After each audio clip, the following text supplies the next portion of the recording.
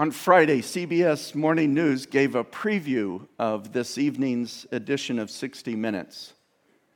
It's a sobering portrayal of an Alabama memorial with thousands of names of people who were victims of lynching, documented and accounted for decades following the Civil War. Thousands that they know of, and how many more thousands that they don't.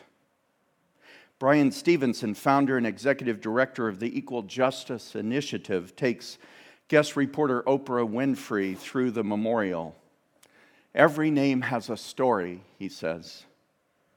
And then he paused and told the story of a minister, the Reverend T.A. Allen, who focused his attention on the rights of sharecroppers. Stevenson said, because he did this, landowners got together and lynched him. Their justification that he was someone deserving of death were two pieces of paper found in his pockets.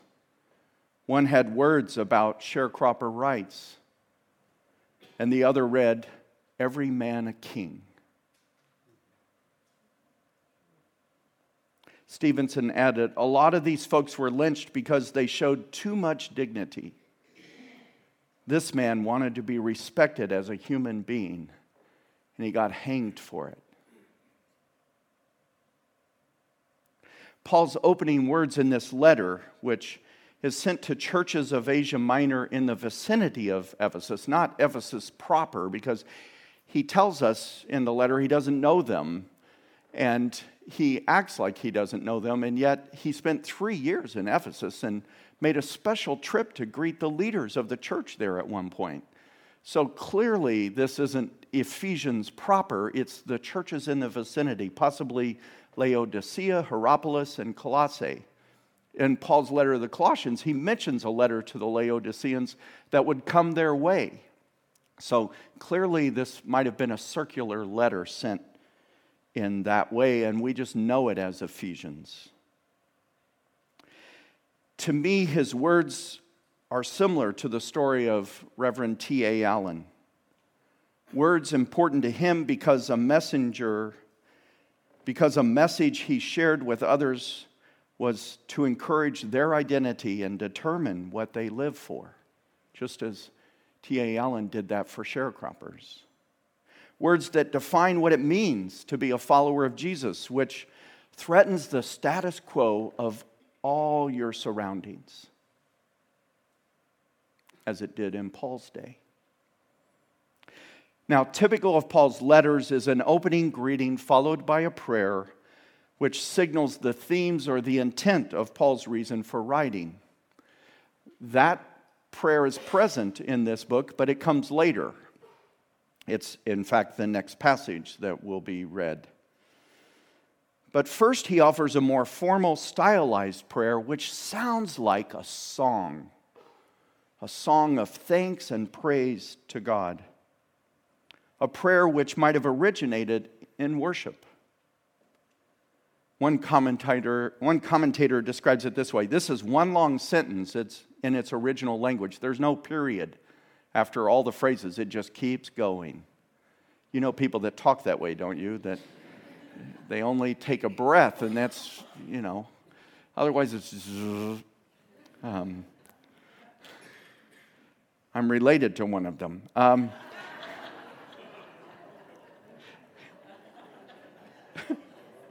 Okay, Dale. This commentator describes it as one long sentence in its original language in which each successive thought crowds in on the one that precedes it. It's like as soon as Paul says one thing, he thinks of another, and they just keep crowding in. Its form is like a Jewish synagogue prayer known as the barakah, or blessing. A blessing for God's goodness. You can get a flavor of it in a Jewish grace prayer that is similar. Blessed art thou, O Lord our God, King of the universe, who brings forth bread from the earth. Paul's words, blessed be the God and Father of our Lord Jesus Christ. He's blessed us in Christ with every spiritual blessing. And now comes the litany of all those blessings. It's very much like Psalm 103, where he says, "Bless the Lord, O my soul, and all that's within me, bless God's holy name." And then proceeds to explain why, with a whole narrative of Israel's history and story of God being there for God's people when they needed him. And unlike the pagan gods of this region, Paul's telling his readers, this God is not some divine force or some concept. This is the one God who made the world, who made himself known in the person of Jesus, and through him has lavished on us his love. Thus, how we picture God, how we know God, is through Jesus. Now, as Americans, we are not oriented to kingdom language or kingdom thinking, but Paul's listeners were. They knew how a king represents his people, such that what happens to him happens to them. And what is true of him is true of them. So when Paul says we are in Christ, he is saying we are in God's king, the one God chose to be king. We are in him, and that means Jesus has won the decisive victory over the oldest and darkest enemy of us all. And if we are in him, we're about to discover what that means for us and how that, more than anything, determines what we live for. That's worthy of a song. That's worthy of being told and retold over and over again. Because true worship of the one true God is always about telling and retelling with joy and amazement the narrative of what God has done throughout history and what has culminated in Jesus Christ. And that's what this prayer does. Paul says we're part of the story of God's plan that is unfolding and reaches its crescendo and is summed up in Jesus. And he elaborates this message in 3 themes. It feels like there's like 13 or 14 themes, but there's 3 uniting themes that correspond with 3 of Israel's primary stories in its history. So I want to go through them, and they divide pretty evenly from verses 4 to 6, 7 to 10, and 11 to 14. In 4 to 6, we learn as God's people, we are chosen by grace. As God's people, we're chosen by grace. What it means to be chosen is not a matter of privilege or determinism. It's not, why am I chosen and not someone else? Or does God choosing me then mean I have no choice myself? It's not about that at all. That's not where Paul puts the focus or emphasis or even questions. Instead, he says God's chosen us, which means he's invited us to be part of his larger cosmic purpose. That God's included us in the narrative. We've been chosen for the sake of what God wants to accomplish in and through us. And this relates back to the patriarchal story. Remember of God calling Abraham and says, I will bless you. There's that word again. I've chosen you and I'm going to bless you. And not as an end in itself. You're not the sole focus of my blessing. I'm going to bless you so that through you I can bless the world.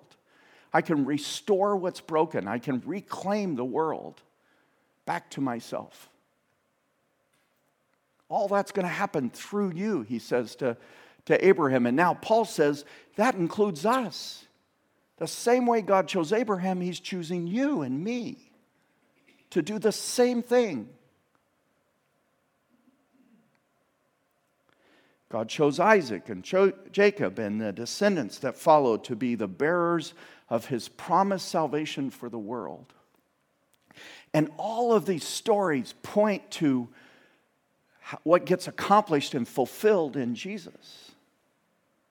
That's how God will provide this blessing and provide this means of salvation for the world.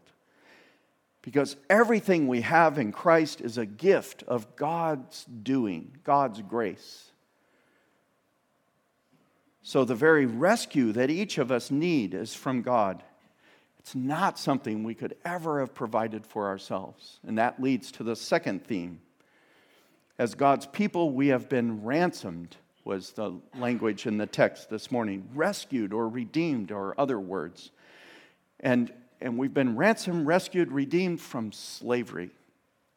That immediately signals the story of the Exodus, which is exactly what happened to God's ancient people, Israel. And now, in recounting what Jesus' death on the cross has accomplished, Paul uses this same imagery of Israel's Passover story, how blood from a sacrificed lamb was sprinkled on their doorpost to keep them safe from the angel of death. So our deliverance from sin and death, not the slavery of Egyptian taskmasters, but the slavery of sin, that compulsion we have to do things we wish we wouldn't have done, or to say things we wish we could take back, to undo the harm that we've caused, the brokenness that we see exhibited in our lives and that of others. It's that deliverance, it's that ransom that God has won for us in Jesus from our enslavement to sin. Only in our case, this deliverance comes to us in the form of God's forgiveness and God's restoration. Have you ever gone back to a friend whom you've hurt long ago, and before you can even say the words, the friend says to you, "It's good to see you. All is forgiven." And you go, "But wait, I have prepared my speech. It's a good speech, and you can't provide forgiveness until I've told you I've got to earn this." No, that's not how it happens. Forgiveness is granted. It's a gift. And it changes everything about our relationship. And that's what Paul says God has done for us in Christ Jesus.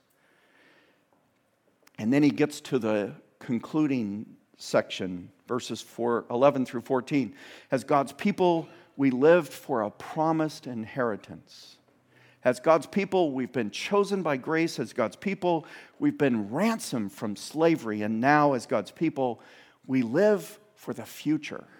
Actually, the future that has become our reality here and now. It's not a future we wait for, but it's one that we're guaranteed, that we already have the insight and the experience of. Many preachers have taken heaven as the goal, the destination, or the reward of faith in Christ, as if life beyond the grave is God's promised gift of our inheritance. How many times as a child I would go to midweek services at our church to hear someone stand up and testify. And if you don't know what that is, then you're a Presbyterian. Because when you're in a church where someone testifies, they pop up and they say, "I just want to thank the Lord for helping me to keep on.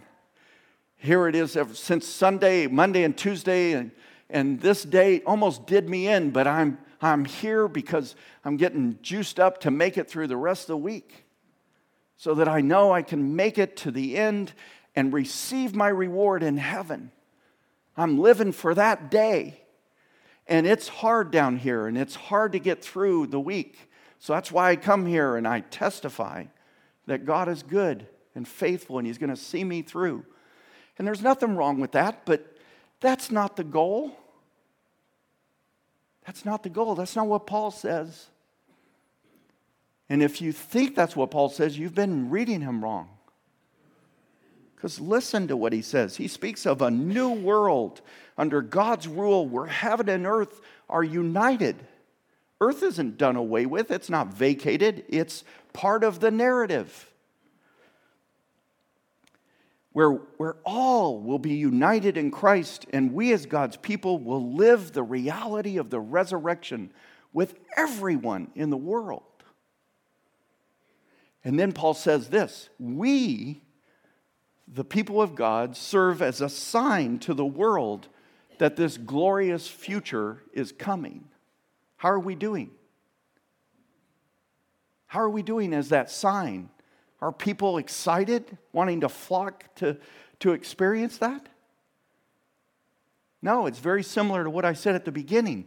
When you talk that way, it sort of changes the status quo. It alienates people. Whoa, you're a super spiritual religious person. What church do you go to? No, they don't say that. And then, meanwhile, Paul says, our sign that this future is going to happen, is a reality, is that God's given us a gift. The gift of the Holy Spirit, which is the power and the personal presence of God, the living God at work in our lives. This, again, relates to a story of the ancient Israelites. Remember when God led them and guided them to the promised land, the land God was giving them. But in the meantime, they were in the wilderness, wandering. But God was present with them in the wilderness. And so the Spirit marks us out as God's new people and stamps on us the seal of God's guaranteed promise that we will inherit this world. Not heaven, this world, made new. And these three themes of this prayer also have a broader connection with all three members of the Trinity. The opening theme is the work of God the Father, emphasizing that God's taken the initiative to reclaim us for himself. God works. God is present in history. Then the second section, the theme of God the Son, is the means by which God has done what is necessary, and it cost him his own life to buy us back from sin. And finally, the third section, God the Spirit, is given as a foretaste of the whole renewed cosmos which awaits us as our inheritance. Let me see if I can bring this into focus by telling a story. One of my favorite novels has a line in the middle of the story that sums up the main character's past and sets his destiny for the future. Amir, with his father, escaped from Afghanistan before it fell to the rule of the Taliban, as told in the story The Kite Runner. In a phone call with a family friend, he's compelled to return there to fulfill a personal mission that's tied up with his family's history and a lot of family secrets.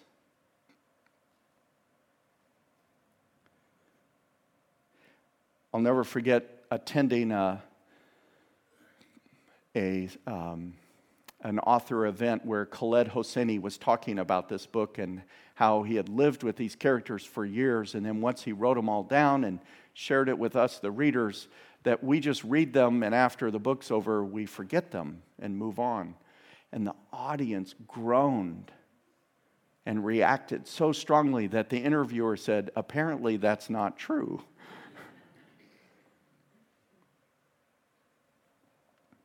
Here's what Amir writes in the middle of this book. I thought about a comment Rahim Khan had made just before we hung up. Made it in passing, almost as an afterthought. I closed my eyes and saw him at the other end of the scratchy long-distance line. Saw him with his lips slightly parted and head tilted to one side. And again, something in his bottomless black eyes hinted at an unspoken secret between us. Except now I knew, he knew. My suspicions had been right all those years. He knew about Hassan, about Asif, the kite, the money, the watch with the lightning bolt hands. He had always known. And now comes this line that I'll never forget. Come, there is a way to be good again. Come, there's a way to be good again. And what that means for Amir is not that he personally is going to accomplish that goodness or he's going to create the reconciliation he needs in his own life and his own heart, that he's going to right all the wrongs that he's participated in. But it's an invitation to live for something, to have your focus be about something, your life count for something. Because like Amir, all of us need redemption. And so many of us are trying to earn it for ourselves. But when we receive it as God's gift, that's what Paul is saying. We need to know there's a way for us to be good again. And Paul says that way has been provided. To live for the right reasons, to make our lives count, to live like we belong to God and we belong to one another. And Paul is saying through this hymn-like prayer that God's made that way possible. So come, fully participate in it. Give yourself to it. Live for it. Because as Paul says elsewhere, the result is we no longer live for ourselves, but for the one who gave himself for us to make us whole and holy, to free us from sin and to make us alive to God and all that's good.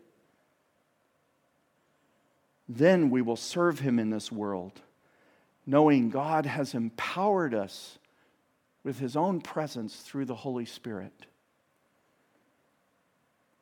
And the life we live will startle the world because we live for something that has been promised to us, and the reality has been made known to us in the resurrection of Jesus, our Lord and Savior. Praise indeed to God. Amen.